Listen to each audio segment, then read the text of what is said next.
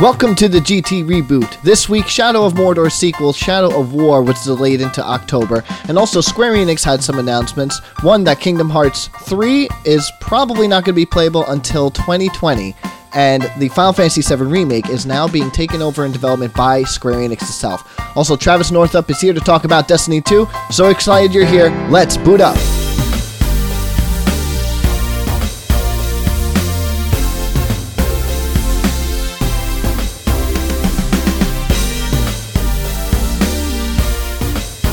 Welcome to another episode of the GT Reboot. My name is Joe DeClara. I am the news editor at Gaming Trend, and I am joined once and for always by my co-friend, co-editor, co-host. That is one Mike Pierce. Mike, how are you?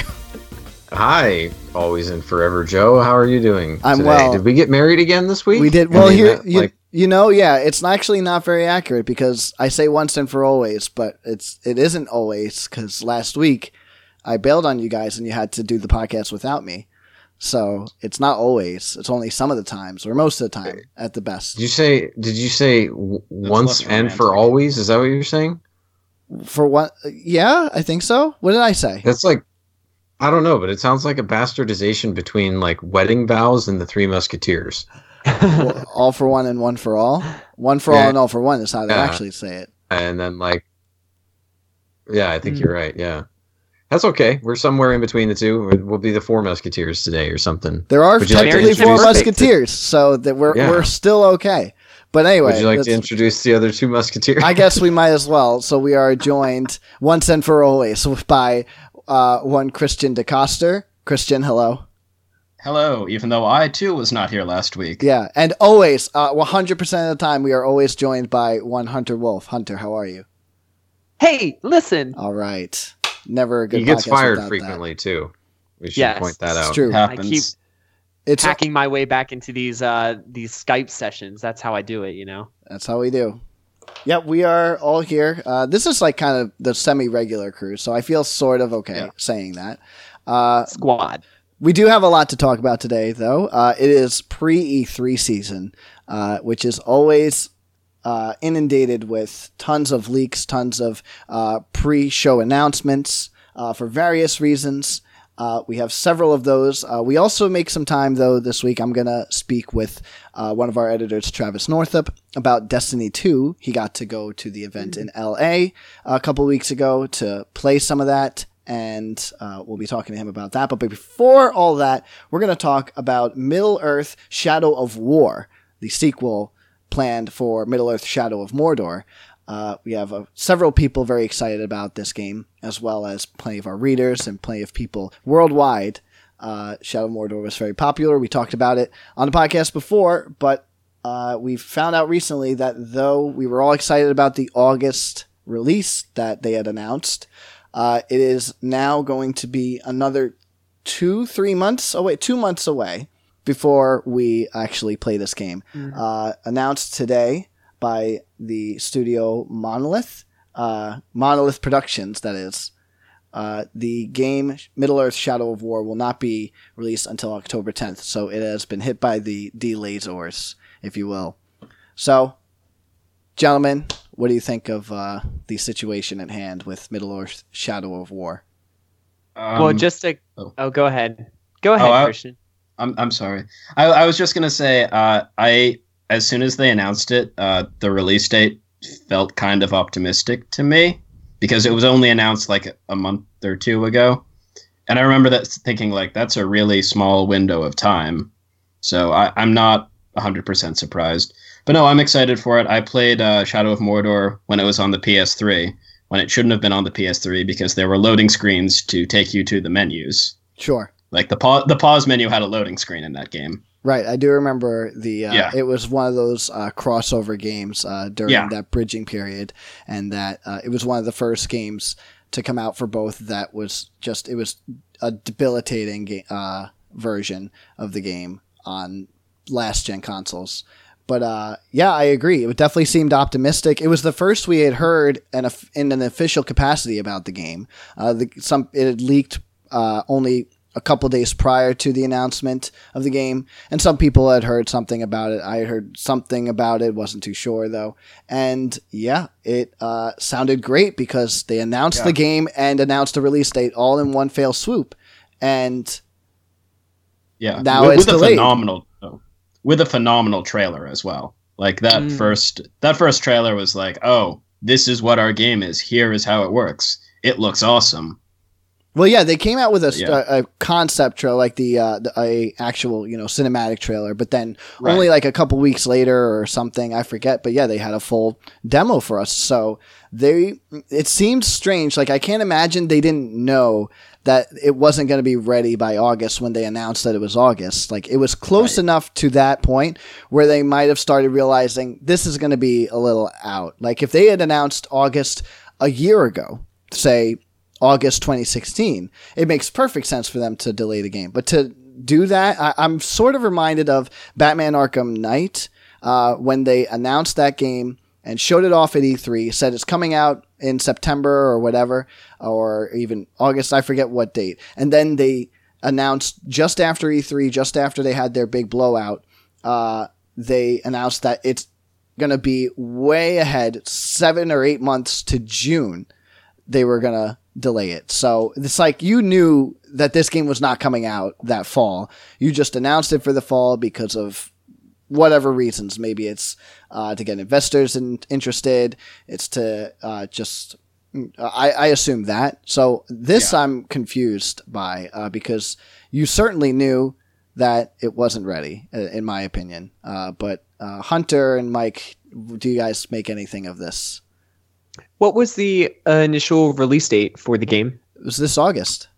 August 22nd. It was this August. Okay. Yeah, because I was going to say if it was earlier, maybe they didn't want to compete with all the post E3 games hubbubaloo. But yeah, maybe it's just publisher pressure. Maybe the game is almost finished and they thought, yeah, we could take the extra 2 or 3 months to iron out some bugs. If the publisher wanted them to push it to a later date. I don't know who publishes these games, though. It's WB, I think. Yeah, it's a Warner Brothers game. Yeah. Oh, is it? Do they have any other games slated for this year?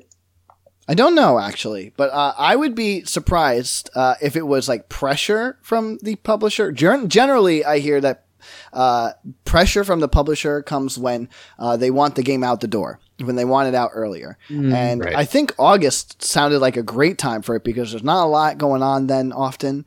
And certainly a big blockbuster like this could perform well in that summer lull. Although that's approaching that's Q3 area. That's when things are starting to ramp up into that late September, October, November AAA blowout where everyone's coming out with their Call of Duties and their Destiny and their Battlefront. Yeah. And all of that comes out. So it's funny that it's interesting that they delayed it right into that field where all these games are going to be coming out. It's good for getting it out in the holiday season, but bad for getting it around other games. Although I don't know what else is releasing around October 10th. So it's interesting to say the least. Assassin's Creed. Very possible. To be determined. Mike, would you be playing Shadow of War if it came out in August rather than October? Shadow of Mordor is what you're talking about. Shadow of War was the old one. Shadow of War is the new one, sir. Oh. Shadow of Mordor, yeah. Oh, you're right. They're both... Damn. Shadow of War is a bad name regardless, so I forgive it, but anyway. They're so close that it's like one, and and you're so used to ones and twos and everything for sequels, it's confusing, but... Yeah, I'm still going to play it. And actually, if they've got any problems with it, I'm glad they're delaying it. I hate it when shit comes out early and it's got a whole bunch of problems. So I would prefer that they delay it and figure out whatever those bugs are and solve them and then release it later. I'm happy to wait. So, I agree with you that the end of August would have been better. It would have stood on its own more. It probably would have stood out from the crowd more because now they're going to be, like you said, right in the middle. I mean, what is it, October or something now? Where I'm looking for it here. I think it's October 10th or something like October that. October 10th, yeah. Yeah, and that's, you're kind of right in the heart of like the holiday release period. All the big AAA stuff is going to be coming out, and so I'm a little worried in that sense that it might underperform in terms of sales a little bit, because it might get buried. We don't know that for sure. But other than that, I really don't have any problem with it. I mean, they're taking a great Nemesis system and a great world and making it way more involved and way more ambitious. Mm. And if they're able to achieve a lot of the stuff that they've been showing off in those trailers, then this has got to be way more complicated than their first game by leaps and bounds. So if they're taking some extra time to make it seamless, I'm all for it. So no problems, no complaints from my end. I think it's great. Ambitious sounds like the word for sure. It's like this gigantic step up from what they had before. Big. Nemesis, it totally is. Nemesis systems on like both sides, and just the actual scale just looked absurd. It almost looked cliche, like, a bigger and better sequel. But I mean, I only hear great things about Shadow of Mordor, so I expect it to be definitely a contender for other games around that time. My only hope for this one, for Shadow of War, is that it doesn't... have you guys played Shadow? I think we already talked about this. Have any of you played it? So, Christian, I'm curious if you had this. For the first couple hours, I was super into Shadow of Mordor and was really, really enjoying it. And the combat was great. And the storyline was pretty cool. And the Nemesis system was really fun. And then there was a point, maybe 10 hours in or something like that, where you sort of felt like, all right, now this is getting a little bit repetitive. Like, I feel like I've already done all this. Yeah, the location is changing a little bit, and maybe I'm going into a different base or something like that. But we've reached a saturation point, and like, I'm just going through the paces now and jumping over the same hurdles that I jumped over before to reach the end of the game. Right. And I hope that the sequel doesn't feel that way. That's my biggest hope for this one. Well, I think my main thing with Shadow of Mordor, full disclosure, didn't finish the main story of it. Because the main story didn't really grab me, but all the little things like the Nemesis system and like hunting down the traitors and like grabbing them and being like, oh, what's this guy's weakness? And they'd be like, oh, he's afraid of bees. And then you like, and then you use that to like kill him. Like, I thought that was such a cool system. And the fact they had to go through so much, and like there were special events and where people would be like fighting and you could be like, oh, I'll use that to my advantage and like get the guy I've been hunting down. It was like really cool. And it's funny. I was thinking just about the term Nemesis system. I totally, I only did one playthrough, but I totally understood why they called it a Nemesis system, because I had this one boss, and I don't remember what his name. It was like something the Little, like Blackheart the Little or something like that. Because he was small. Like that, yeah, he was small for an orc, but he was super tough, and he kicked the shit out of me at least 3 times in a row, like two or three of which because I stumbled upon him without realizing he was there, and I was already in the middle of combat, and then he just came by and dealt me like the killing blow. But this motherfucker killed me so many times. He went from like the lowest of the low to one of the top war chiefs in the whole thing just because he killed me like 4 times. Right. Wow. And he absolutely became my nemesis. And God, I tell you what, I was so fucking happy when I cut that dude's head off at the end. Like, I was just like, yes! And I think I just like stood up and started swearing and going nuts right when I killed that motherfucker. I was so happy. I love the Nemesis system just because you get stories like that. Mm-hmm. One thing I think they should change though is they had how they had the pool of names and like titles and one guy, and the guy who was like my version of that character, his name was Douche. And that was in the name pool. And as he killed me and like I killed him a few times, but they can like come back and they're like, oh, you didn't really kill me, and they just have like a scar on their face or something. So he rose through the ranks, and like there would be like orcs chanting like douche, douche, douche. and I'd just be like, "This is the guy who keeps killing me." It's like that scene in Guardians. Was it Guardians 2? Taserface. Oh yeah, he was landed on a great name. Good lord. He was my Taserface. Your Taserface. Such a good game, though. I'm so pumped for this sequel. I'm so pumped. You guys all have to play it, even if you haven't played the first one. I think I have the first one. It's in the backlog. You know what I mean? It's on Xbox One somewhere. But my Xbox One is somewhere stacked up on a bunch of stuff because there's just not enough room for it. It's just one of those games. It made its way to the backlog, and now it may never make its way out. But it looks great. This game looks great. I do hope. I don't want to keep beating this horse, but I do hope that it does well, regardless of its release date. But we did see a lot of issues with games sequels of very popular IPs, like say Watch Dogs 2 and Dishonored 2, and some other games that just didn't perform too well that were sequels and that released last year during the holiday season. And I hope we don't see another trend with this game.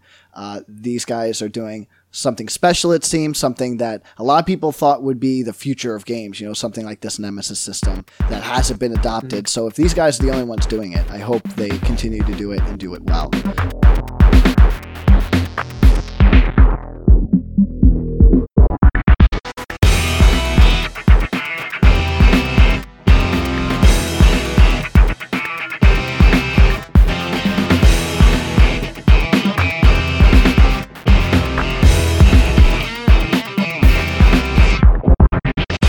Okay, so next up in the news segment, Square Enix news, as always, is just filled with the lack of news or the lack of things to come, because that's just generally what Square Enix is. It's a perpetual experience of lacking, right? We expect this game to come out, it doesn't. We expect Final Fantasy XV, it just never comes out, until it does, of course. But we got two of those games right now in development, with quotation marks in development.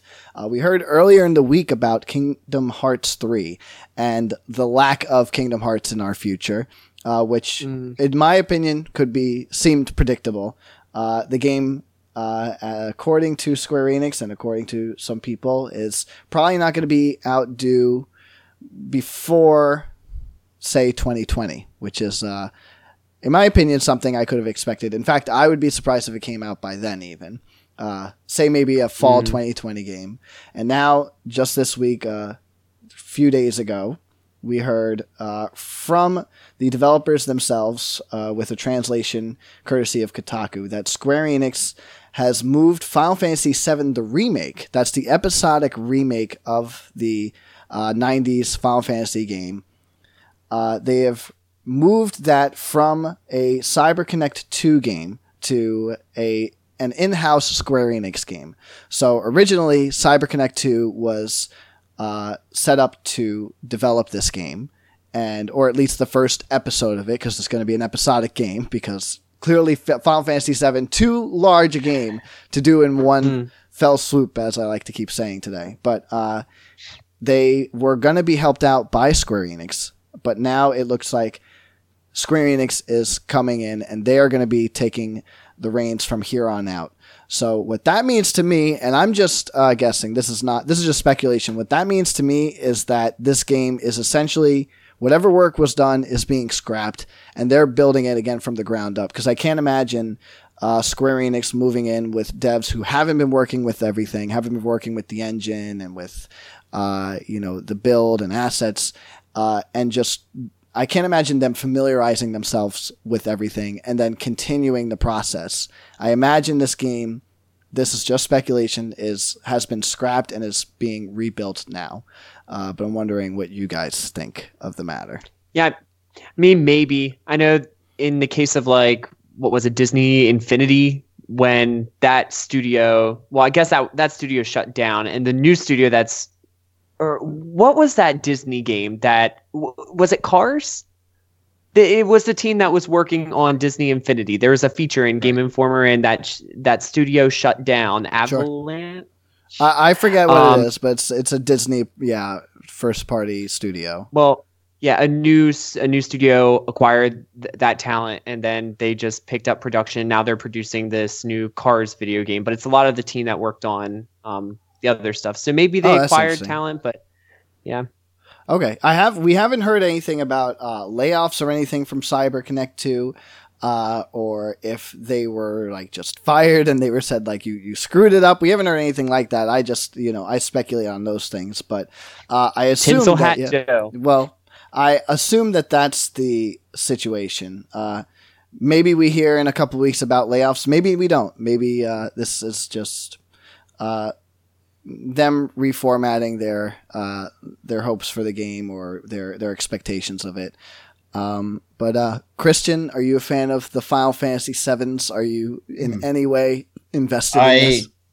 I know very little about Final Fantasy. I know even less about Final Fantasy VII. I was excited because I was like, oh, I'll finally get a chance to play Final Fantasy VII without picking up a PlayStation and a copy of it on the PlayStation. And now, as I'm seeing more and more of it, I'm getting less and less excited. Sure.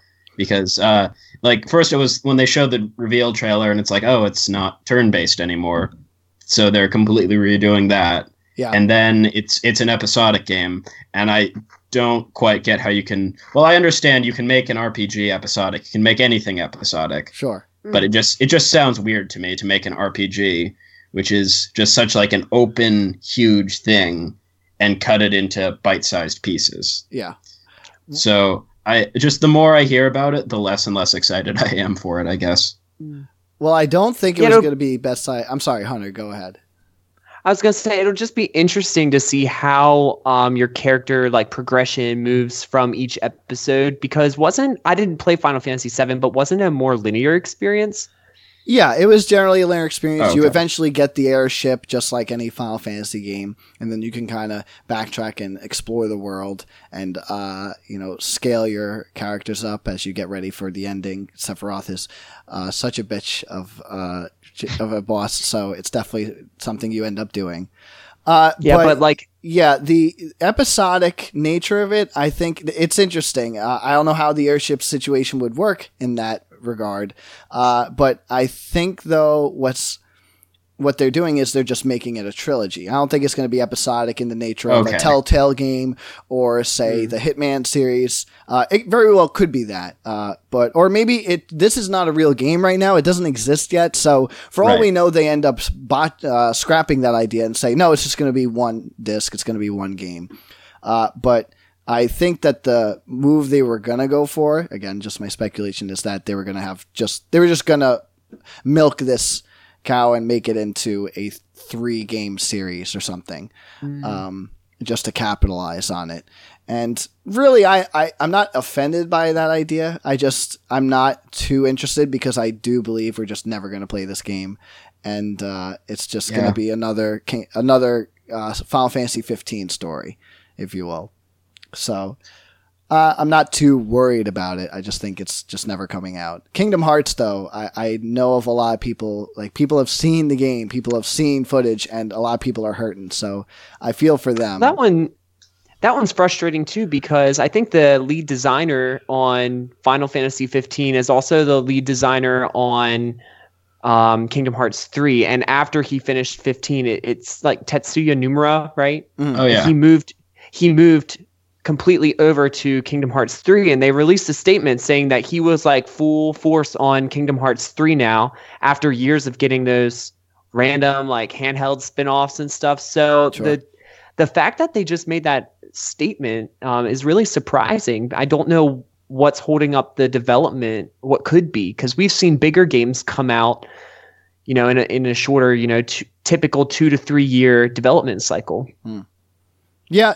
It's funny that you mentioned that, Hunter, because also forgive me, I don't remember who it was that was going to be heading the Final Fantasy VII remake, but they announced who the director was. They announced the credits, and then whoever it was that was announced as the director made a statement and said, I'm surprised to hear this because I didn't know that I'd be working on Final Fantasy VII. And it's just, that's kind of emblematic of Square Enix, because you just mentioned this other scenario where, the lead on Kingdom Hearts 3 jumped in after the game was apparently underway for a long time. And we all know what that means, you know. Underway could mean that they just have a small pre-development team working on something and then it just sits in the corner for a little while, you know. Or maybe it's just concepts and they never really get on it.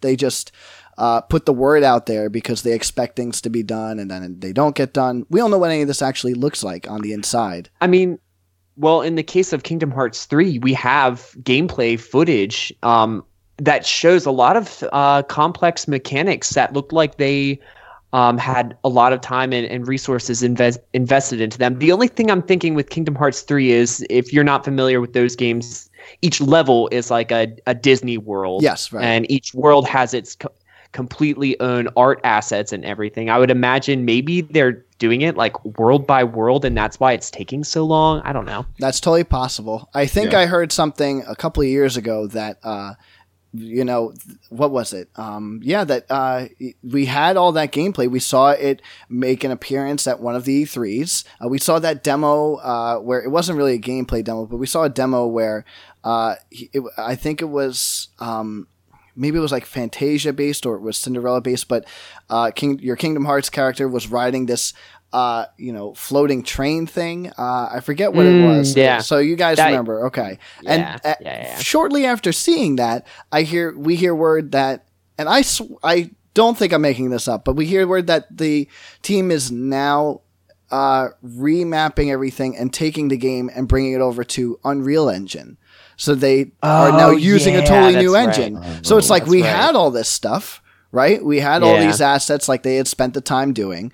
And so that is a good argument against like, no, they haven't just put it on the back burner for specifically Kingdom Hearts.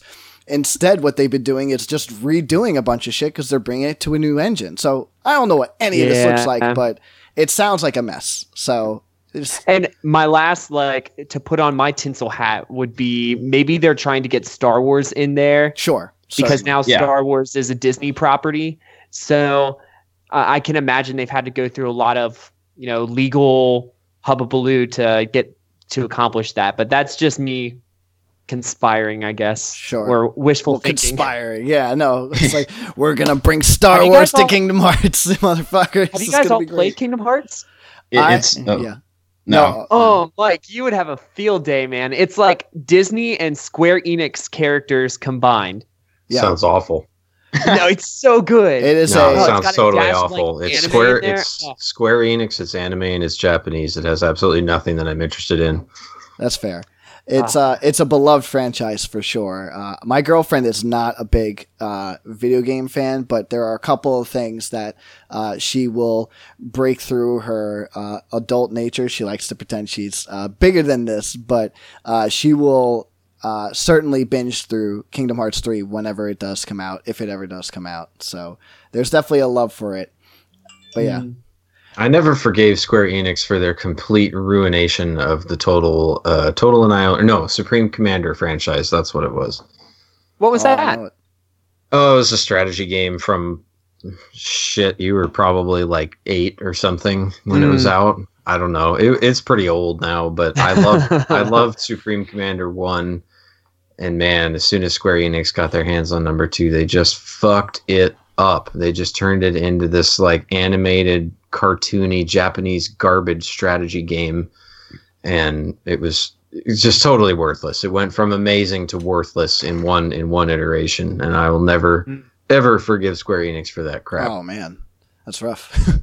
Yeah. You get one shot to fuck up. You get one shot to fuck up an entire franchise for my girls, and then you're gone. But you love that Hitman, so I don't know. You love that. They haven't messed that up too bad yet. They really haven't.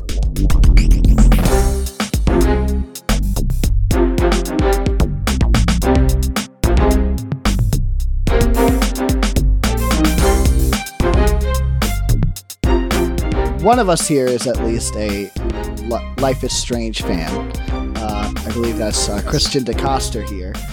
Christian was none too pleased to hear that a prequel is quite possibly on the horizon. We heard some reports that the series is going to be going in a retrospective path from here on. I don't know anything about Life is Strange. I played the first episode, and I hear good things about it. I hear, as a lot of episodic games do, that it gets better. Has like a lull, but generally is a well-regarded game. So, Christian, without, I guess, spoilers, I have no claim to ask for no spoilers. I'm probably not going to play the game, but I guess for listeners, and me. And sure, Hunter, right. What about a prequel concerns you or excites you? How are you feeling about this news? Well, first of all, for all of our listeners and everyone here, this month's PlayStation Plus free games includes Life is Strange. So if you haven't gotten around to it, I'd suggest you play it right now. It's free. You can easily knock it out in like a weekend. So it's really good. And it's also very different from anything else because it's kind of like based around dialogue and relationships and all that, with kind of like a David Lynch type twist, with like the superpowers and all that. But anyway, so a sequel to Life is Strange, when they first announced that, it sounded kind of strange to me because Life is Strange, without spoiling anything, it ends with you making a big choice that leads to two wildly different endings. And it's really not possible to have an ending that follows from both of those, like without doing like a massive time skip and then kind of just explaining what happened in the background. So it seems like they're going to do a prequel to Life is Strange instead, or in addition to it, following Chloe, who is another one of the main characters in the game. She's not the protagonist, but she's the sort of secondary main character. At least that's what the concept art looks like. And I've got to say, I'm not too excited about it because part of what made Life is Strange so special was you had this power where you could go back in time, and you could use that like in the game to solve puzzles, but you could also use that if you didn't like a choice you made, you had like a brief period of time where you could go back and redo it. And it kind of led to this like examination of like, do you want to see what happens when you try something else, or do you want to stick with your choice and just say like, I think I made the best choice. And you don't get that with this new character. So that whole major element of the story is gone. Also, you don't know all of this character's backstory, but you get enough of it through dialogue that going back and exploring it a second time doesn't seem like it's going to expand on the character in any meaningful way. So, Hunter, have you played Life is Strange? You seemed interested in the game. No, that's one of those games that I really want to get to over the summer. I know that there was the time travel component to it. I've heard about that. So it is kind of concerning that you say that's not going to be present in this prequel. Right. Because I don't know how it will feel then in the continuity of like gameplay with Life is Strange, the original. So that'll be a little weird, but Hunter? Oh no. Oh, there, he's still here. He went into a time paradox discussing time travel. Yeah, I did. Did you not hear me? Yeah. No, you started totally, and then yeah. Oh. Life is Strange sounds good. I haven't played it, but I want to. It is good. And once again, this is speculation. They could put time travel in it, but it would be weird if you had this character who like, and the protagonist of the first game comes up and is like, hey, I can time travel. And she's just like, oh, I could, but I'm not going to mention it. Christian, what they might do is they might bring the time travel element in as in like a character from the future goes to the past, and it's one of those things where it's like a secret, and the side character doesn't know, or is actually influencing things in the original, which you would find out. I've seen stuff like that on The Flash, so I'm sure they could make it work in the game as well. They could, but I feel like I'm really trying to dance around spoilers for this. I feel like if they did that, it would kind of invalidate some of the choices you made in the first season. Ideally, what I'd like to see with like if they were to do another Life is Strange is just just find new characters and just kind of do it like thematically similar. Like maybe keep the same superpower, but with different characters in a different situation. Maybe the photography motif, but maybe move to like something different.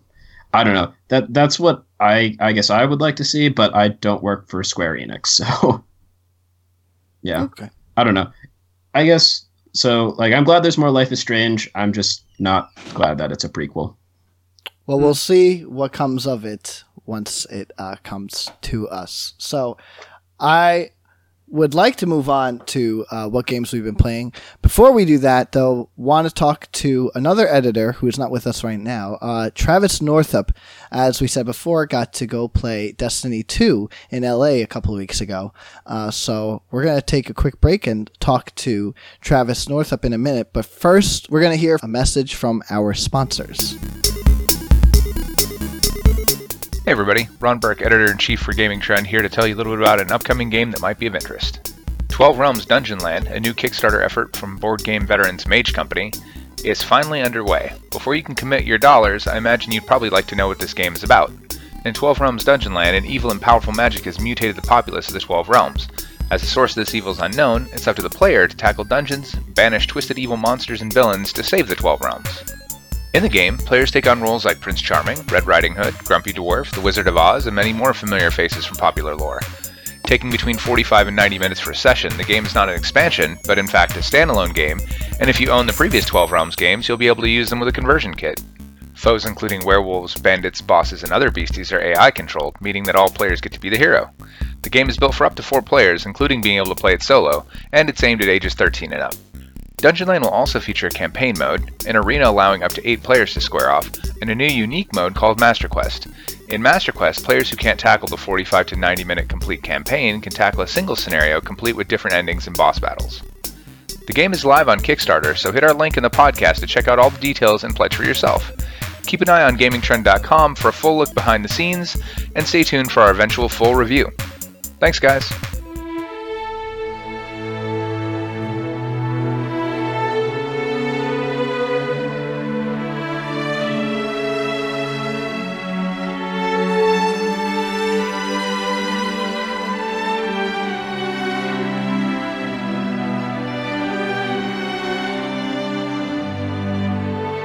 I am here with the Tie Guy, one Travis Northup, who went to play some Destiny 2. Travis, how are you today?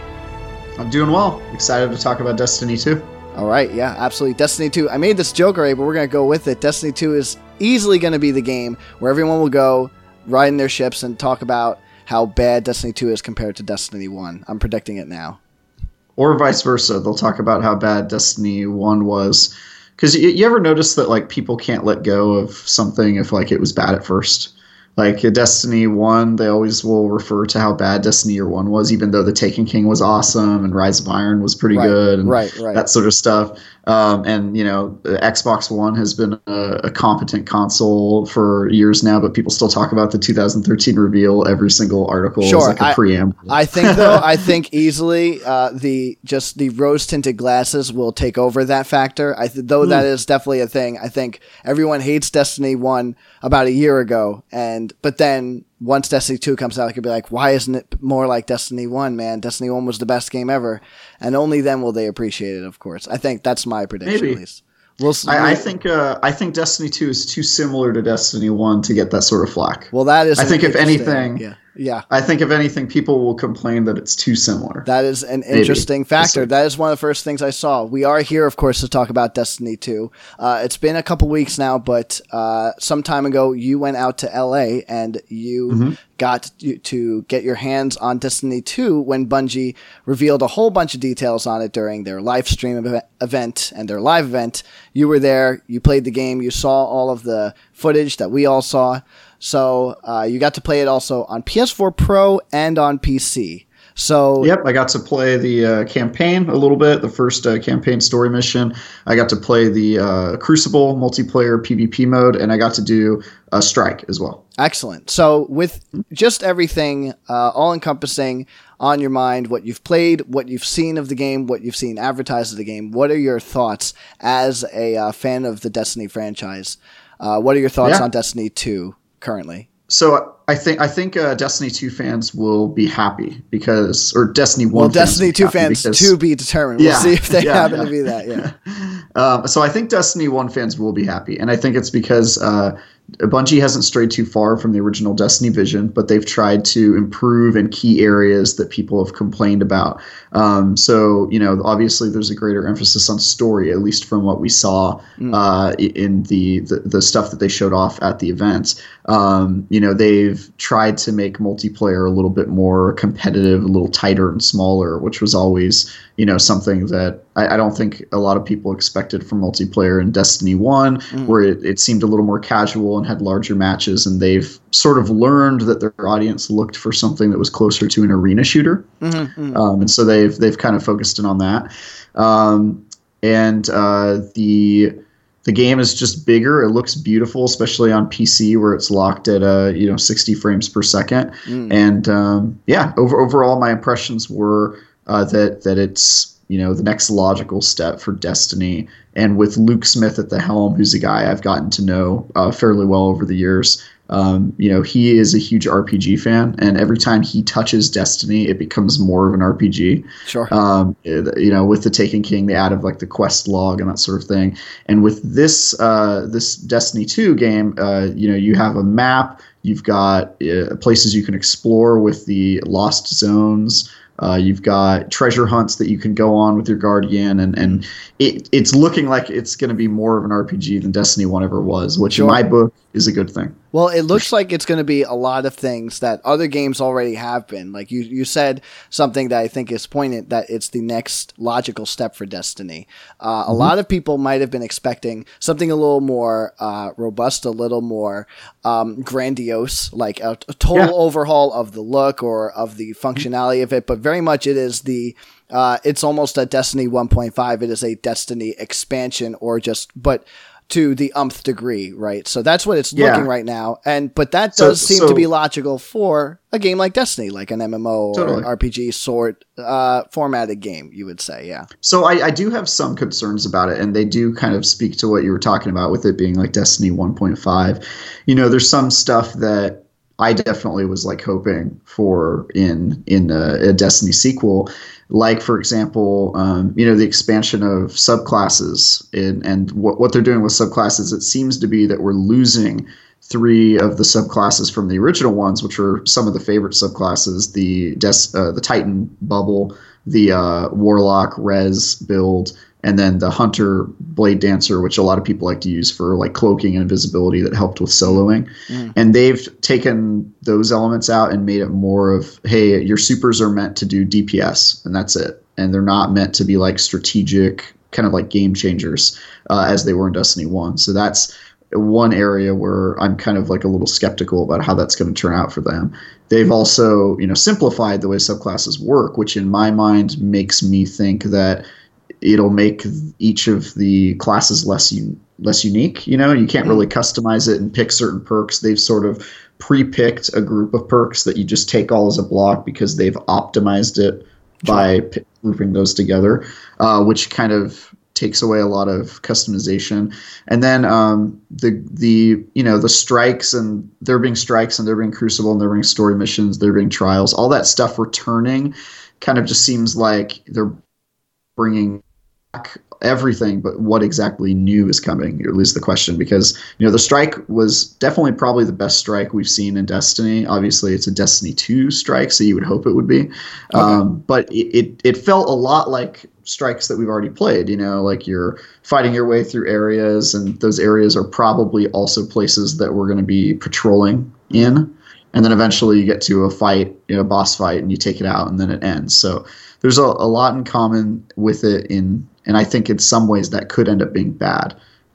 I, for one, would be really disappointed if we were doing all of our strikes in existing areas that we're patrolling in, like in Destiny 1. I feel like that's something that really probably spawned from the fact that Destiny was originally a 360 and PS3 games as well as a next-gen game. Sure. It has much memory to work with, yeah. Yeah, and I would hope that sort of practice would be gone, and that when we use strikes now and everything like that, we're seeing new areas. We're not in the same old patrol zones. Sure. So why don't we, I want to get back to a couple of points that you made, but why don't we get into the strike that you just mentioned? You played one of the strikes, the Inverted Spire, I believe it was called. So you just called it. We're going to put it on the box art. They're going to quote us right now. It was the best strike of Destiny lore ever. So, well, just tell us about the strike and what it was like and what kind of things stood out to you compared to other strikes that maybe weren't there or are there and better. Sure.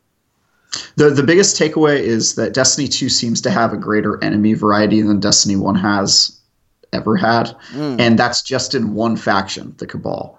So the Cabal aren't just like 3 or 4 different enemy types within one faction now. There are a whole slew of enemies. So they've got dogs that run at you and attack you. They've got guys that run up to you with giant axes. They've got Cabal that can create giant shields in front of them that block themselves and the rest of the allies. They've got such a wide variety of different enemies that clearly have different purposes.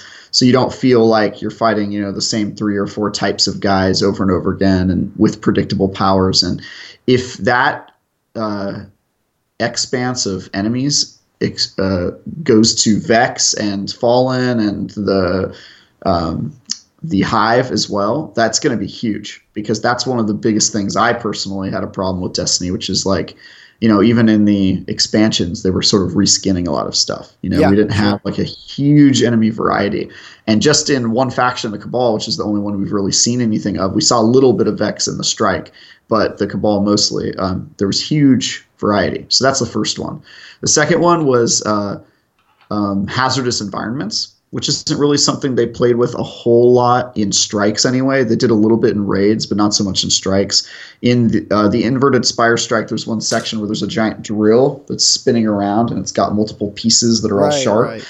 Yeah, I saw that in your Let's Play. Yeah, I remember. Yeah, you have to go up the side and down below, and you have to kind of like avoid getting hit by these different parts of the drill. And that part was one of the most challenging parts of the Strike.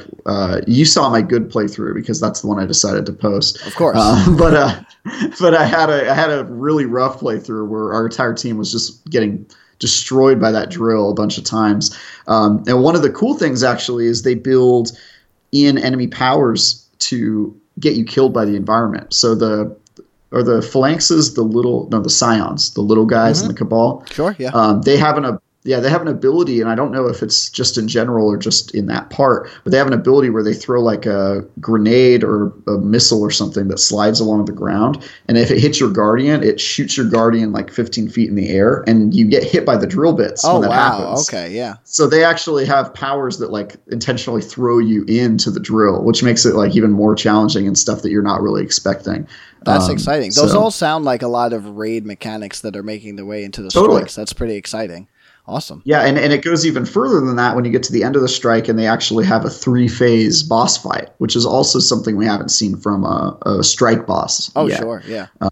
Yeah, so there's like 3 different phases. Some of them are similar, but the mechanic is cool, which is that you're taking on the boss as much as you can, and then he summons minions, and when you defeat them all, the platform disappears and you fall down to the next area, and each area is subsequently more hazardous than the last, and at the end you're in like a really small arena with just death all around you. Oh, great.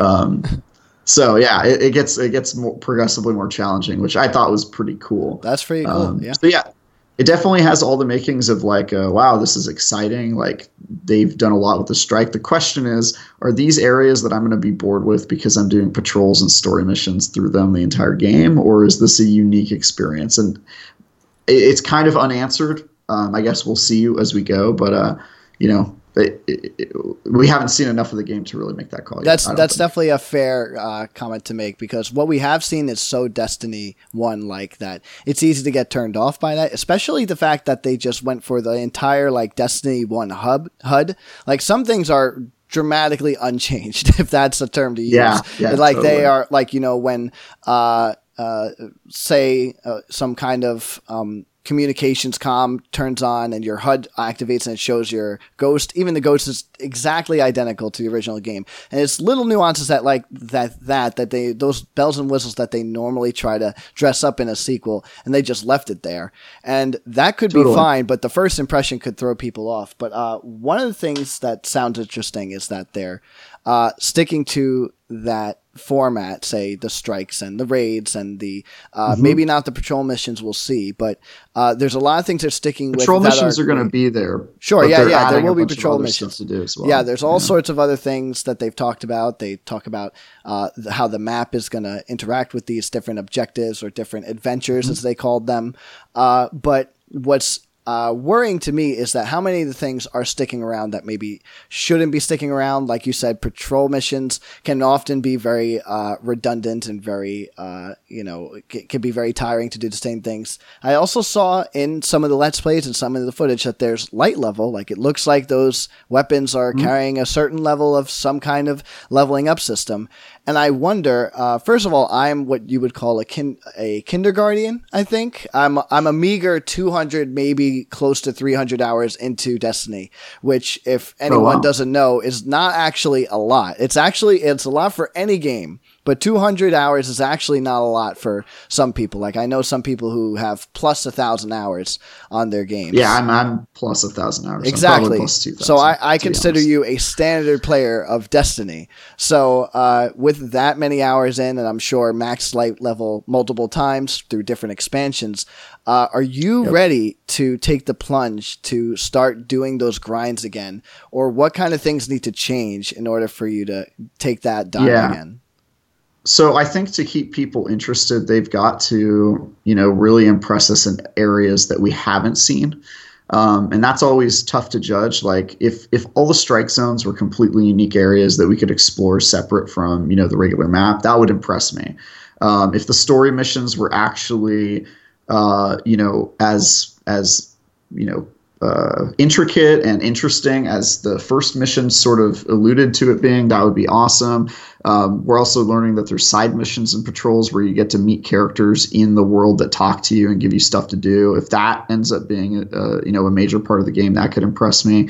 But yeah, they're setting themselves up for a very similar grind to what Destiny 1 had, and I think that could be dangerous, but it could also be rewarding. Obviously, the fans that are a fan of Destiny 1 are going to love that they're back in Destiny with a whole bunch of toys to collect and that sort of thing. But, if they make the same mistakes, they're going to have even more lashback than when they did it the first time, right? Sure. So if the story doesn't pay off, that's going to be huge, right? People are not going to be happy with that. If the light level ends up being a really big grind and they're replaying the exact same events over and over again to get their stuff, people are not going to be happy about that. There's a whole bunch of things that they could end up repeating a lot of mistakes. And I think it's too early to tell, but right now, how similar it is to Destiny 1, I think it does have me a little concerned, to be honest. Sure, that's fine, and it's totally fair. You want to stay vigilant when leading up to a super bomb like, say, Destiny 2. Which we'll see if it looks good. I think that one of the things that we want to see, obviously, is how this map is going to work. That's something that we didn't see. What we saw is stuff that we know. The way that the maps work is not something that exists in Destiny 1, right? Say, these adventures or these, I'm forgetting some of the terms that they use, but some of these there's lost zones, there's treasure hunts, right. Those sorts of things. Yeah, those things, which a lot of that sounds to me, I'm not a Diablo player, but I've heard that those are similar mechanics that exist in those games. And then you said there's side missions, there's characters that you can interact with and gain side missions from. A lot of these things that are new innovations to Destiny, they are regular old things in, say, video games like, open world and stuff. I don't think that's necessarily a bad thing, but do you think that's like the right path for Destiny? Does that excite you to hear these types of things? Well, how do you feel about anything that makes Destiny feel more like an RPG is fine with me. Sure. I mean, I like the idea of being able to see your map. I think that's something that Destiny 1 definitely missed. I like the idea of having more to do in the world.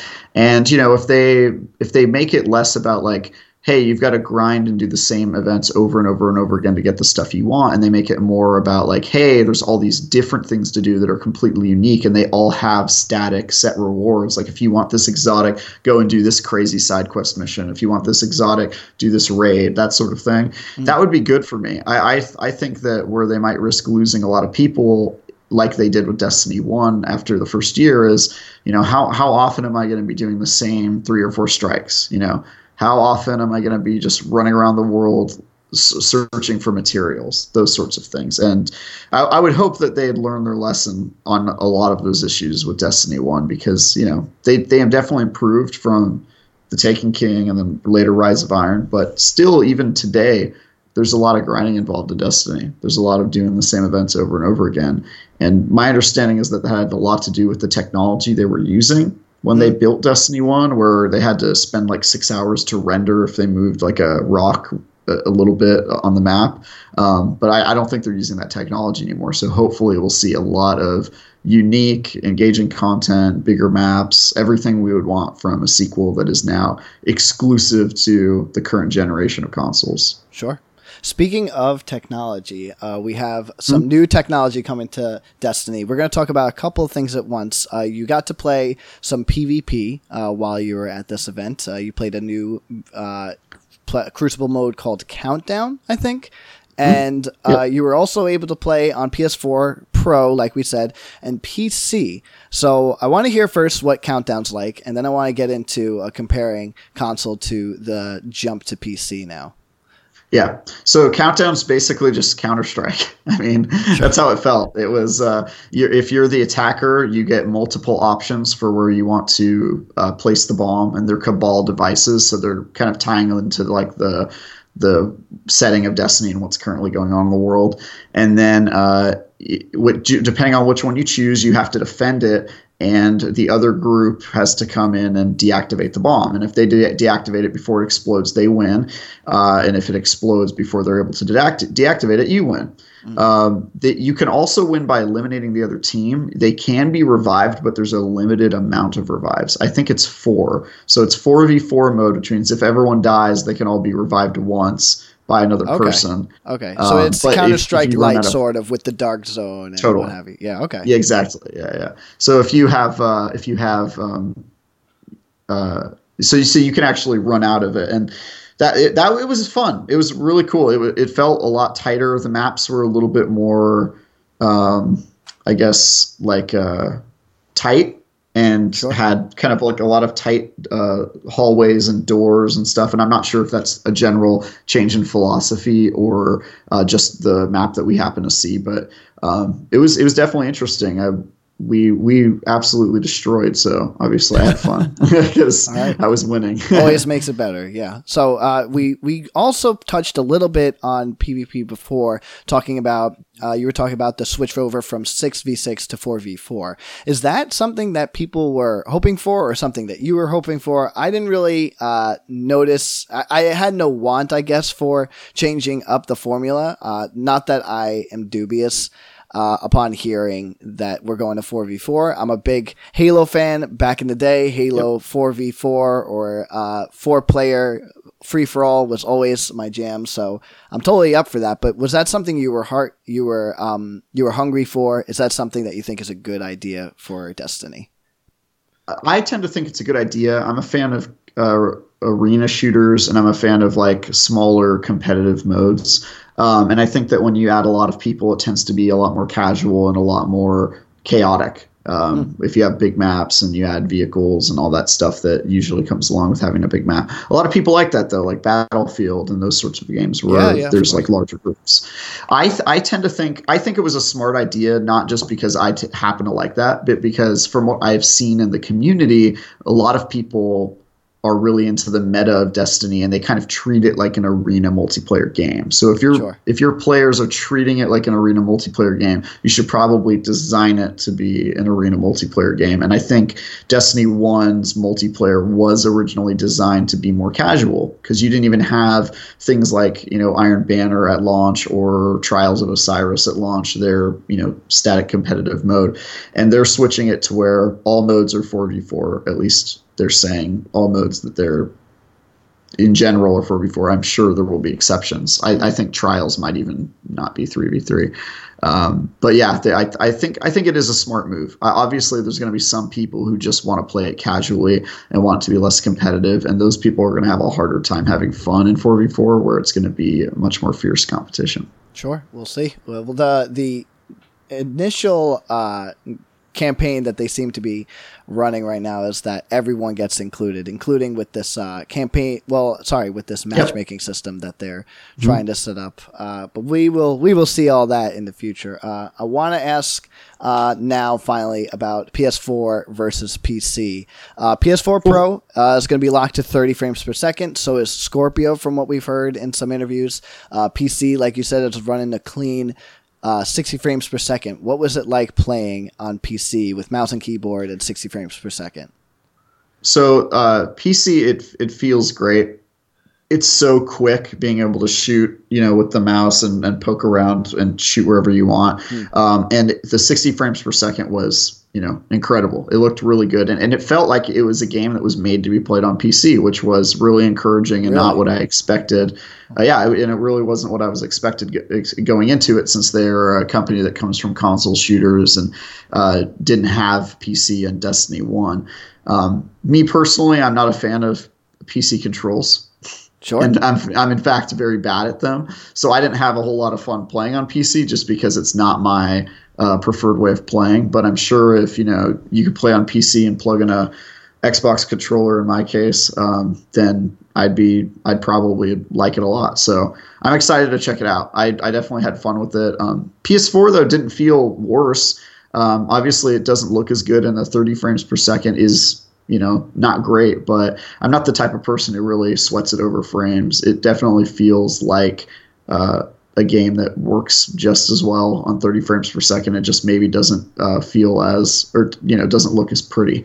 I am a little disappointed that it's locked in at 30 FPS, because I feel like especially the Scorpio is going to be able to handle 60 FPS based on the specs we know are coming. But it probably has something to do with parity. They've got people playing on the original Xbox One and the original PS4 that's not a Pro, and those machines might not be able to handle it. So I'm not really sure what the reasoning was. That's what I assume. I've heard in an interview that forgive me, I can't remember who it was that was being interviewed, but with Bungie, they were saying that part of the issue is that the upgrades in resolution, which is what the PS4 Pro is focused on and what the Scorpio is focused on, that 4K resolution, when you're building a rig to focus on that, you're not necessarily going to get the CPU power behind that will get you to 60 frames per second and that rendering of 4K or even 1080p. But I genuinely believe that, like you said, the problem is with parity, that Xbox Scorpio players are going to be playing with Xbox One as players, and PS4 Pro players are going to be playing with PS4 players. And it is just an absolute upper hand to be able to have 60 frames versus 30 frames. So I think I would say that the PC has that same problem, because not everybody playing on PC is going to have a good enough rig to play at 60 FPS. Well, so ultimately, there's going to be people. There's going to be people playing on PC. Totally true, but here's the thing: if you're not rocking a 1080i and a i7 770 whatever it is, then obviously you're a chump. What are you doing? No, I mean, that's just the reality of PC. So that's the life that they lead. I will say, I think the difference is that people in PC are used to not having parity. Exactly. And people at console kind of expect it. But I still think that PC has the exact same problems that Xbox or PlayStation would have with the lack of parity because of upgrades and that sort of thing. So I don't think it's a good excuse, but I do understand that that's kind of how the culture is right now. And it kind of differs with PC to console. That's definitely true. I will say, though, I bet you anything that the minimum specs for Destiny 2 will be set so that you need to have that set up in order to get 60 frames per second. So chances are they're probably going to at least set you up for that. Maybe I'm wrong. Could totally be they give you minimum specs that runs you 20 frames per second and it's a nightmare. But well, usually their goal is to get it as low as possible so more people can buy the game. But we'll see. Of course, yeah. So Anyway, let's see. Last thing I really wanted to ask you was basically how you're feeling about it, what you're going to be playing on, and what are your hopes possibly? Like, what is like maybe your pipe dream for what you see in Destiny 2? So my pipe dream and my like ultimate version of it would be that they've drastically changed how exotics work, and that is going to completely relieve my fears of all the subclasses being samey. You know, sure. One of the things we haven't really talked about is that since they are removing the strategy element of supers, they're adding something called class abilities. And a class ability is something that every class has regardless of which subclass they're using. So I'm a Titan guy. So the Titans, they have an ability where they can put up a wall in front of them, and it kind of is like reminiscent of the bubble shield. Sure. But they can use it regardless of whatever super they're using because it's a class ability, not a subclass ability. Gotcha. So there's multiple versions of each of these class abilities. So for the Titan, you can have a half wall that you can crouch behind to be safe, but then you can peek over to shoot. There's another version where it's just a big wall that covers everything, and it just gives you a lot of protection generally. And so you can kind of choose which one it is. So I think that's cool because you can kind of pick which subclass you want, and then you can make it so that your class ability is just a consistent thing for that class. Everybody who's a Titan has that, and that could be really cool. But I do have concerns about it. So my pipe dream would be that exotics are just like crazy and really customize the subclasses in ways that we haven't even figured out yet. That they're not going to be reusing areas, at least as heavily as they did in Destiny 1. That, they're going to actually give up trying to create parity on consoles and let me have 60 FPS on my console choice. Agreed. Because I have a 4K TV and that's what I want. Oh, man. That they're going to not make the same mistake, especially in the regard of replacing content. Like in Destiny, the original Destiny games, they would come out with the game and there would be all this content, and then they would come out with an expansion and basically throw away the other content to make room for the new content. Sure, and the new content would basically be the only thing that you could really play if you wanted to advance your character. And I'd like them to see in the future, if they come out with all this content for Destiny 2 and then an expansion drops, that they could incorporate all that old content and just keep making their game bigger rather than throwing out all this old stuff and saying this is basically useless now. Play this new stuff only. I'd like to see the game grow over time. That's that. And I'm going to be playing it on Xbox because that's where all my friends are. That's where my clan's at. So I'll definitely be buying a Scorpio and hoping that the game runs in full 4K 60 FPS because I know it will be able to do that. It'll probably be able to. I bet you anything, though. You're not getting that 60 frames per second, but I guarantee you it's going to look great on that 4K TV, so you'll enjoy that for sure. All right, well, Travis, thank you so much for coming on to discuss Destiny 2 with me. I'm excited to see it. Personally, all I really want to see from Destiny 2 is get rid of the ships, get rid of the load times, get rid of the jumping to orbit, jumping back. But if you have to, so they announced that. Yeah, but they did announce that, and I'm glad it's there. Yeah. But I mean, if it's there, if it's hidden in there in any capacity, at least give me some kind of arcadey shooter game that I'm flying around in my ship. That's all I want. And then give me Destiny 1, and I'll be happy. I'll tell you that. Yeah. All right. Yeah, that was actually one of my favorite announcements was when they said you don't have to go to orbit. I was like, yeah. Yes, perfect. So it's awesome. Yeah, our game does not need to load nearly as often as you'd think. Perfect. No way. All right. Well, thank you, Travis, so much for jumping on with me. I greatly appreciate it. Talking about Destiny 2. It's going to be a great game. We'll see. Maybe jump on Xbox. I'll see what I can do. But cool. I'll have to see then. Of course, we'll see much more, I hope, at E3 in the coming days. And until then, again, Travis, thank you so much for coming on to talk to me. Don't mention it.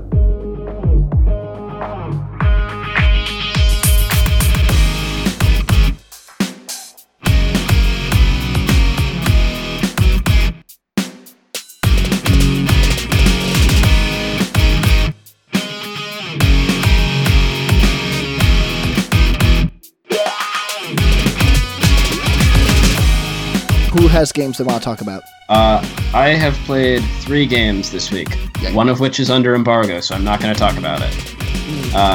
When does the embargo end? The embargo ends on Tuesday.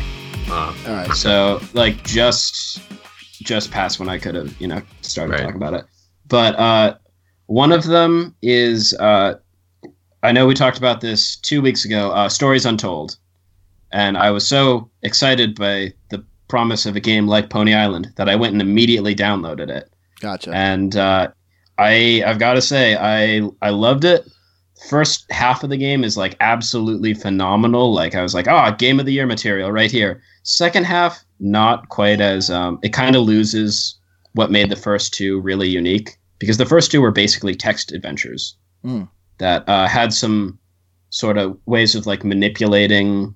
Like you were playing a text adventure in the game on a computer, and there was stuff going around near you that was like really cool and really played with that. And then the next, I saw that. Yeah, it's really cool. The first, it's divided into like 4 separate parts. The first one is free on Steam, and it's probably like the coolest part of the game. So I'd recommend checking that out. And like this third and fourth chapters aren't quite as cool because they're kind of fall into that like Steam first person adventure game type thing that you see a lot. They're still really cool. It's just not quite as unique. And the other thing that I played was the last episode of Telltale's The Walking Dead, which my review of that will be up at this point.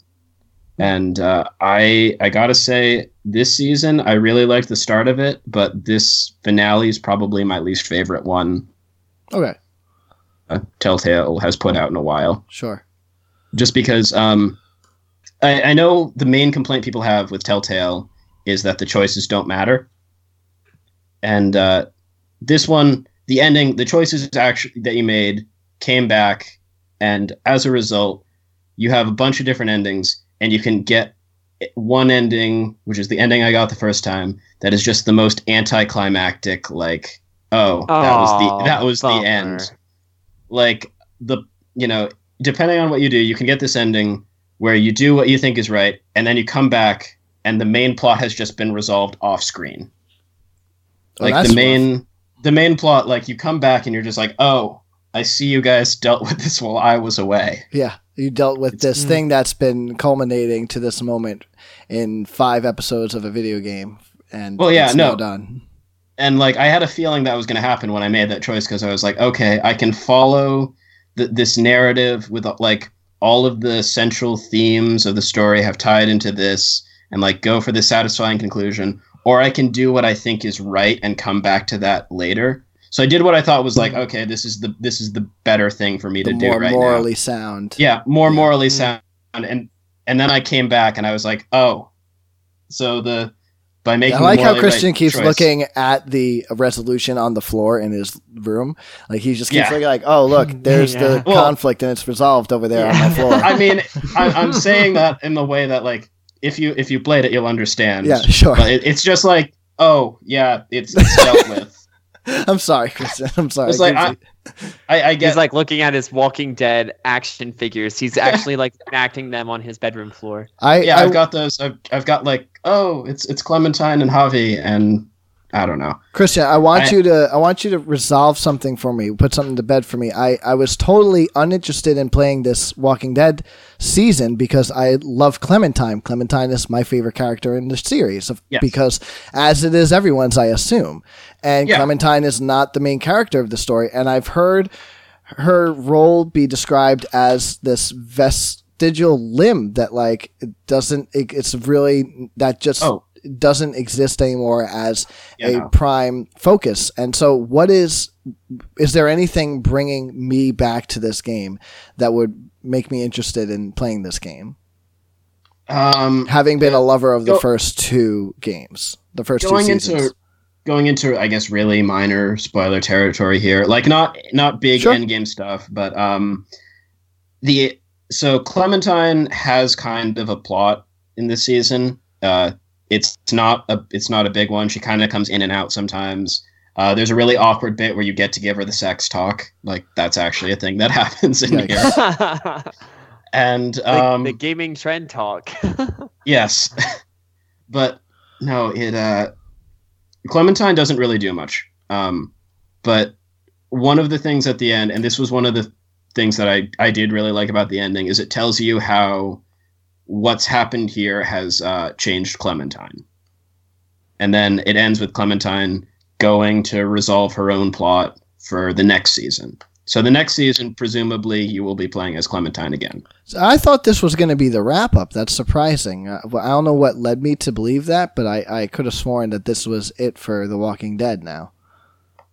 Part of me kind of thought so too, but damn it, no. Yeah, part of me thought it was going to be the wrap-up as well, but it ends with a cliffhanger of every Javier's plot is resolved, the whole plot with the New Frontier is resolved, and she kind of just goes off on her own. Mm.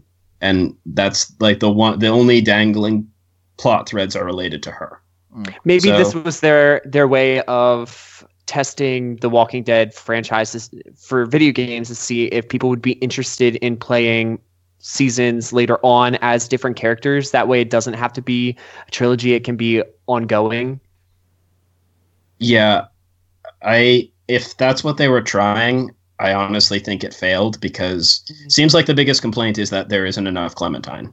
Yeah, I mean, that's the thing. I saw Clementine through, and she survived in season 1. Season 2, we saw Clementine no spoilers. But no spoilers. But we saw Clementine change and what this world has done to her, and I just want to see more of that, because Clementine's the focus. I understand the idea of every Walking Dead game has had a different protagonist technically, but I think even though Lee is the protagonist, I think really the focal point is on the focus is on Clementine, and she is the objective. She is the investment. You want Clementine to be okay. Lee is morally conflicted and compromised. So the whole point is trying to save Clementine and innocence and what have you. So I want to see Clementine. So that's what kept me away from the game. So it's unfortunate, but I'm happy to hear that maybe they'll continue so that I could get back to Clementine, what I actually care about. But yeah. I guess the one thing I'll say, in conclusion about the finale, is just that, the finale of the first season of The Walking Dead is just so perfect, and you get this whole bittersweet resolution to what happens with Lee and Clementine. And without spoiling anything for Hunter and for our viewers, season 2 is just an emotional punch in the dick. Oof. The ending of season 2, I just needed a moment when I was done. I was actually wondering, did I do the right thing there? Or was it that I did the right thing, but I just don't like that I did it and stuff like that? Season 3 just didn't really do that for me. Yeah, it's unfortunate. Yeah. All right, so let's move on to the people. Hunter, did you play anything of interest this week? Yeah, I played lots of things. I actually beat 3 games this week. I played Halo 5. I'm trying the Xbox Game Pass subscription, which I really like. Okay. So I played that. It's I don't really enjoy Halo that much. It doesn't grab me, but I just play it because everybody else does. Have you played the other ones? That's surprising you to say. A lot of people don't really. I mean, Halo 5's got its following, but Halo is certainly not. From what I can gather, it is not the blockbuster force that it once was, for sure, back in the Xbox days. Did you play 1, 2, and 3, Hunter? I never played 1, but I played 2, 3, and Reach, and 4. So basically all of them except for that. And I didn't play the top-down real-time strategy games. ODST. Those no need. Yeah. No, ODST was not top-down, not a strategy game. But you're thinking of Halo Wars. Oh, yeah, that's the one. Yeah, those are garbage. Don't play them. The story, just the campaigns, they don't grab me. I don't know who these people in on my squad ever is. Mm-hmm. And sometimes they try to be funny and as whatever. And the world is kind of cool, but you don't get to explore it. In Halo 5, there were a couple NPC areas, but you could talk to 1 or 2 people and that was it. I don't know. I just don't get into the world and the characters of Halo. So, well, the thing is, if you couldn't get into 1, 2, and 3, there's no way you'll get into 4 and 5. 4 and 5 pretty much suck. 1, really? 2, and 3, and depending on who you talk to, Reach is pretty good as well, but the general consensus is everyone loves 1, 2, and 3. Reach, kind of like I said, kind of depends on who you talk to, and then after that, everyone's sort of like 4 and 5. Yeah, just fucking forget about it. So yeah, I mean they're not bad. The gunplay, the combat is all very good, and it's a beautiful game to look at. But I just don't feel personally invested in the story or the characters. Yeah, I understand. So I played that, and I played Brothers: A Tale of Two Sons. It's a great little indie game. It was made by this filmmaker. It was his first crack at video games, and that was really cool. I compared it to Edith Finch earlier in the week, and that it uses the physical mechanics to tell the story. It's like you play as two brothers, but one stick controls one brother, and the other stick of your controller controls the other, and you have to use them both to solve puzzles. But the act of using both of these sticks reinforces the theme of brotherhood in the story and building that relationship. So that was cool. And I played Rise, Son of Rome. That was good. All right. Rise, Son of Rome. That was the infamous yet actually a lot of people, like the QuickTime event launch game, but a lot of people actually came away from that liking it despite all of the QuickTime eventy things, and it also was like a gorgeous game. It was a showcase of Xbox One's like graphical capability back in the launch days. I remember that. Yeah, a lot of people wanted a sequel with more content too, but I've never heard anything. There was a sequel planned, but it ended up getting scrapped. Yeah, it was in the works though. What? Well, that was Crytek. Well, obviously with Crytek, the whole debacle that happened there, that was part of the issue. That there was a Rise, Son of Rome sequel, and when you stop paying your employees, all of a sudden they stop working on games. I don't know if that's necessarily what happened with this game, but the game did get scrapped. I don't know why it happens like that. You stop paying your employees and they stop working. All of a sudden, they're just like, I guess we'll stop working. It just fucking happened, and I can't figure out why. Yeah, how do they know loyalty? What the hell? There's some link in the equation here. We haven't cracked the code yet, but we'll see. No, I'm a big fan of Brothers too. I played that game around when it came out, and I loved the concept originally. It is hard to like get yourself linked into it. Like once the right stick brother and the left stick brother crossed paths, like they were on the wrong side of the screen, I was like, nope, you have to put them back in their place. So that was weird. Yeah. But it was definitely a cool concept. It wasn't like breaking down walls or anything, but I loved the game regardless. I was super bummed by the ending. The ending was just like emotionally compromising and conflicting to me, without spoiling anything. But also, but just regardless, there were a bunch of really great environmental things that game does. I loved the giant. Do you remember the giant that you help out? Yeah, and you see him in the environment, yeah. And he's got you get like the shadow of him walking around, and the environments in that game are pretty fantastic. So if people are rocking that Xbox Game Pass like you are, Hunter, I along with you strongly suggest that game. I'm a big fan of Brothers. It's the quick bite-sized game. It took me maybe like 4 hours tops, maybe 3. It was really short. Yeah. But pretty impactful. Yeah. All right, Mike, what have you been playing this week? The only new thing that I've been playing this week is a game that actually just came out yesterday, Rising Storm 2 Vietnam. It's a multiplayer first-person shooter. I don't know what the hell I would compare it to. It's made by the same people that made like Red Orchestra and obviously Rising Storm 1. And I think I might be missing another game in there that they did too that I can't recall. But it's a little rough around the edges because it's not like a AAA release. But it's, what is it, 64? I think it's 64 players per server, so there's some pretty significant numbers. And it's heavily team based. Like if you don't cooperate with your team, you might as well just not even play. I mean, like anytime you go against a team that's well coordinated and yours is not, you'll lose, and you'll lose badly and very quickly. And it's really brutal. Like you can poke your head up for a second and it'll just get popped right off, and you'll have no idea where the hell it came from. There's no kill cam. there's no nothing. Like you're behind a piece of cover, your head comes up, and all of a sudden you're dead, and you're like, well, okay, I don't know how that happened or who did it, but I'm not going there again. And then so you run to a different place or whatever. And I mean, I'm making it sound really bad, but it's meant to be realistic, and that's kind of the way it is. Like you get to the wrong spot and you poke your head up and someone's watching, you're gonna get a bullet in the head. Sure.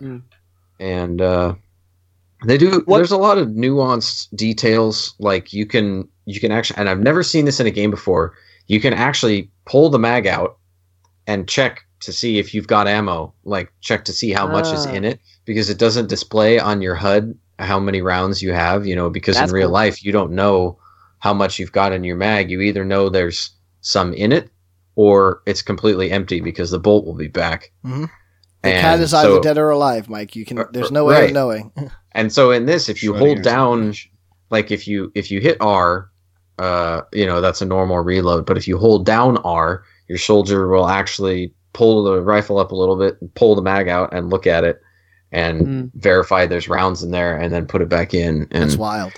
There's a bunch of other cool stuff like that. Like you can click in the options to have, like if you have a bolt action sniper rifle or a pump action shotgun, you can actually make that tied to a button. So every time you have to hit a button to rack the slide again. And I haven't done that yet because that just seems a little silly. But there's just tons of stuff like that in this game, which I think is pretty cool. My question for you then is, what makes this war shooter stand out from others? Like, why would I play this one over something else? It's not super realistic, but it's way more realistic than the majority of shooting games out there. Like, it is very hard to see people, and you have to be really, really careful and tactical about all of your movements.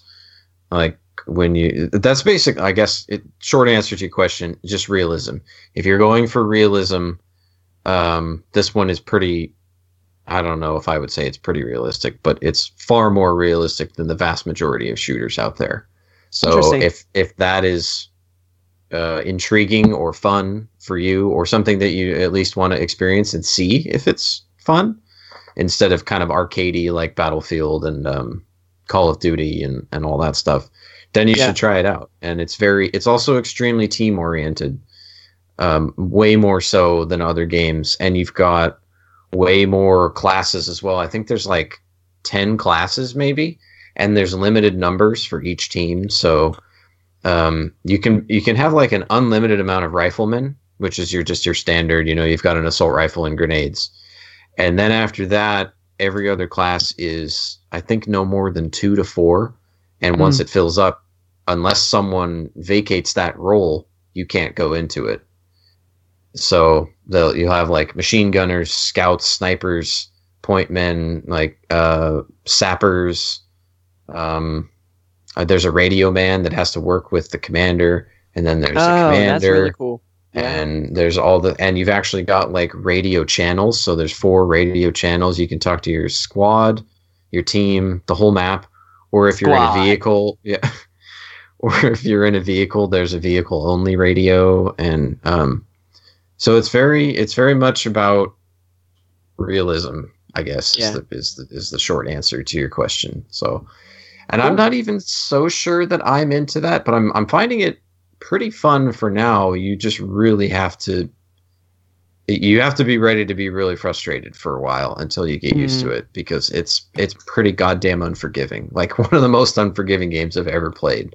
I probably got killed 30 times in a row without, I don't even think I saw anyone the first few times. Wow. I wouldn't want to touch that. it was some jungle map, and I would just like run up and get behind cover, and then I just die. Fuck.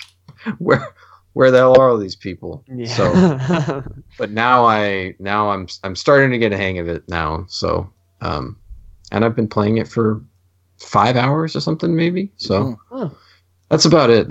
I don't think I played anything else new this week besides that. Oh, well, tonight we're going to play Overwatch, Joe. Finally breaking the cherry. Now we're going to get Mike to play that Overwatch. It's only been a year, but hell hath frozen over, everybody. And I've got to play Soldier 76, apparently, right? You will play Yes. many of the characters, but Soldier 76 is a good one to start with, just to get your bearings. But I'm excited to run you through a couple of characters tonight, Mike. It's going to be a good time. I know Hunter and last week's guest Josh Devlin are adamant that I play Soldier 76. It's funny Yes. on the drive here. I was thinking about it. I was like, because I think I texted you or something, and I was thinking like you should probably run through Soldier 76. He'll be familiar, and that'll feel nice. And then I'll pocket him with Mercy maybe. Oh, but then he should play something like Farah, just something more. What is it? I forget the game. Gosh, don't Quake make him series. play Farah. No, Not Farah's yet. fantastic. Oh no, because then he's it's gonna be just a sitting explosive. duck. No, not at all. Don't He'll play be fine. Farah, Mike. No, Mike is a competent player. He's very good. Mike and I have been playing a lot of PlayerUnknown's Battlegrounds lately, and he regularly survives attacks that I die. Like That's 'cause I find a He's lot got of time. boots on the ground. Yeah, sure. Boots on the ground. Love those buzzwords. No, That was awesome last night. I do have to say though, I mean, I'm sorry you died. That sucked. That part. it's That okay. sounds You didn't really kill bad. me. Yeah. But that was awesome when that team ganged up on you, and I was like, well, fuck that. You just killed my buddy, and I ran in there and killed all of them. You sure did. Yeah, it was pretty cool. There's That was fucking PUBG. awesome. PlayerUnknown plays just a lot of those we were talking about video game stories, and like with Shadow of Mordor, and that game creates tons and tons of stories. There's all sorts of those, and I'm loving that game. It's funny. I won't talk about PlayerUnknown because I just keep talking about it because I keep playing it, but it's funny how easily this game has just totally monopolized all of my gaming time. Like I was in the middle of playing Prey. I was going to jump back to Persona 5. I still have Nier that I want to play desperately, and I have a bunch of games. Like I was in the middle of playing Prey, and I was very excited for the game because I'm a big Arcane Studios fan. But the game, I kept bouncing off of it for various reasons, and then PlayerUnknown came out, and now I just snap into PlayerUnknown like almost every night because my friends are always on it, and it's just an addictive game, and it's something that there's nothing else out there right now except some game called The Culling, which I hear is the same game but is getting cannibalized by this game. So I was going to say that comes out to Xbox Game Preview tomorrow. I hear, which I guess would be it's already out when this airs. So. I've played The Culling. It's not as cool as Battlegrounds. Sure, yeah. Really? There's a lot more I need to get crafting. Battleground. Yeah. There's a lot more crafting that goes on with The Culling. Like Sure. the very first thing that you do, it's been probably a year since I've played it. It's been in early access for a while. So if it's anything like it was, basically the very first thing you do is find a stick and a rock, and then you make a spear out of that. And it sounds like Rust. Did you ever see Rust? There's a little bit of that involved. You have to sort of memorize these like blueprints or recipes, if you will, of materials, and going around, you go around and think like, oh, okay, well, what the hell can I do with this bandage and a coffee can or something? And you see if you can. There was like this little animation that he would do with like two objects, and this little blue thing would happen, You're just and then smacking them together like like all of a sudden you've got like an M9, and you're like, whoa, okay, I didn't know that a coffee cup and a bandage make an M9, but here we are. Well, video games, That's how Minecraft happens all the time. Like, exactly. Yeah. Yeah. That's kind of The Culling for you. I don't know. PlayerUnknown's Battlegrounds is way better. It's way better. PlayerUnknown's a great game. Everyone should try it out. I need to get into that. PlayerUnknown's Dude, you very totally good, should. Definitely. I It's totally hard to get the should. crew going. I've got a new desktop showing up tomorrow, so Oh man. I'll definitely get into that. Excellent. That sounds like we're gonna have to do a three-person team at some point. Yeah. Yeah. It's definitely I the steered thing. myself Xbox away from saying a represent. three-way there on purpose, but I Yeah. really thought about saying a three-way. Well, no one's judging here, Mike. Don't worry. Mike Pierce and them open relationships. We've already gone past this. It's nothing new. That's true. Yeah, three ways? No, yeah, definitely nothing new. Well, yeah, no. I was listening back to the episode from like 2 weeks ago, and it starts off with you two declaring your polyamorous relationship. So yeah, right. Yeah. So nothing new. Totally normal, man. Yeah, completely. It's like it's just par for the course these days. Ladies and gentlemen, thank you so much for joining us this week on the Gaming Trend Reboot. We greatly appreciate it. Remember, we always air every week on Mondays. Our sexual exploits. To bring you the latest video game news and discussion and impressions. My name is Joe DeClara. I am the news editor at Gaming Trend. You can follow me on Twitter at Joey Dagabonets. Also, stay tuned for some work for me.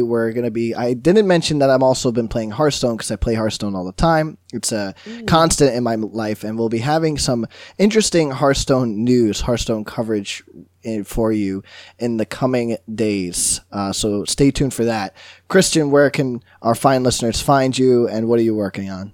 You can find me on Twitter at LockerKid, and you can also read my review of Telltale's The Walking Dead Episode 5 and of Town of Light coming soon. All right, excellent. Hunter, where can we find you on the internet, and what could we read or watch or experience of yours? You can follow me on Twitter at Hunter_Wolf with an E, and you can read my review of Magikarp Jump on I guess that'll be up this weekend. It's terrible. Just don't even read the review because it's not gonna get a good score, I'll tell you that. All right, excellent. A ringing endorsement if I've ever heard one. Mike Pierce, where can we find you? You can find me on Twitter at Grumpy Gamer. That's Grumpy with 2 R's. And stay tuned on GamingTrend.com for my review. I think it's going to be coming out. This will air on Monday, so I would expect it sometime that same week, later that week. My review of Rising Storm 2 Vietnam, and there'll probably be some footage of that posted on our YouTube channel, which is Gaming Trend Vids here and there. So check all that stuff out. All right, excellent. And if you ever want to get in contact with us, of course, you could always email Mike or myself at the email address gamingtrend.com. Podcast at gamingtrend.com. Again, we air podcast.gamingtrend.com. Again, we air the official every Gaming Trend dating site. All right, I'm gonna end the recording. I give up.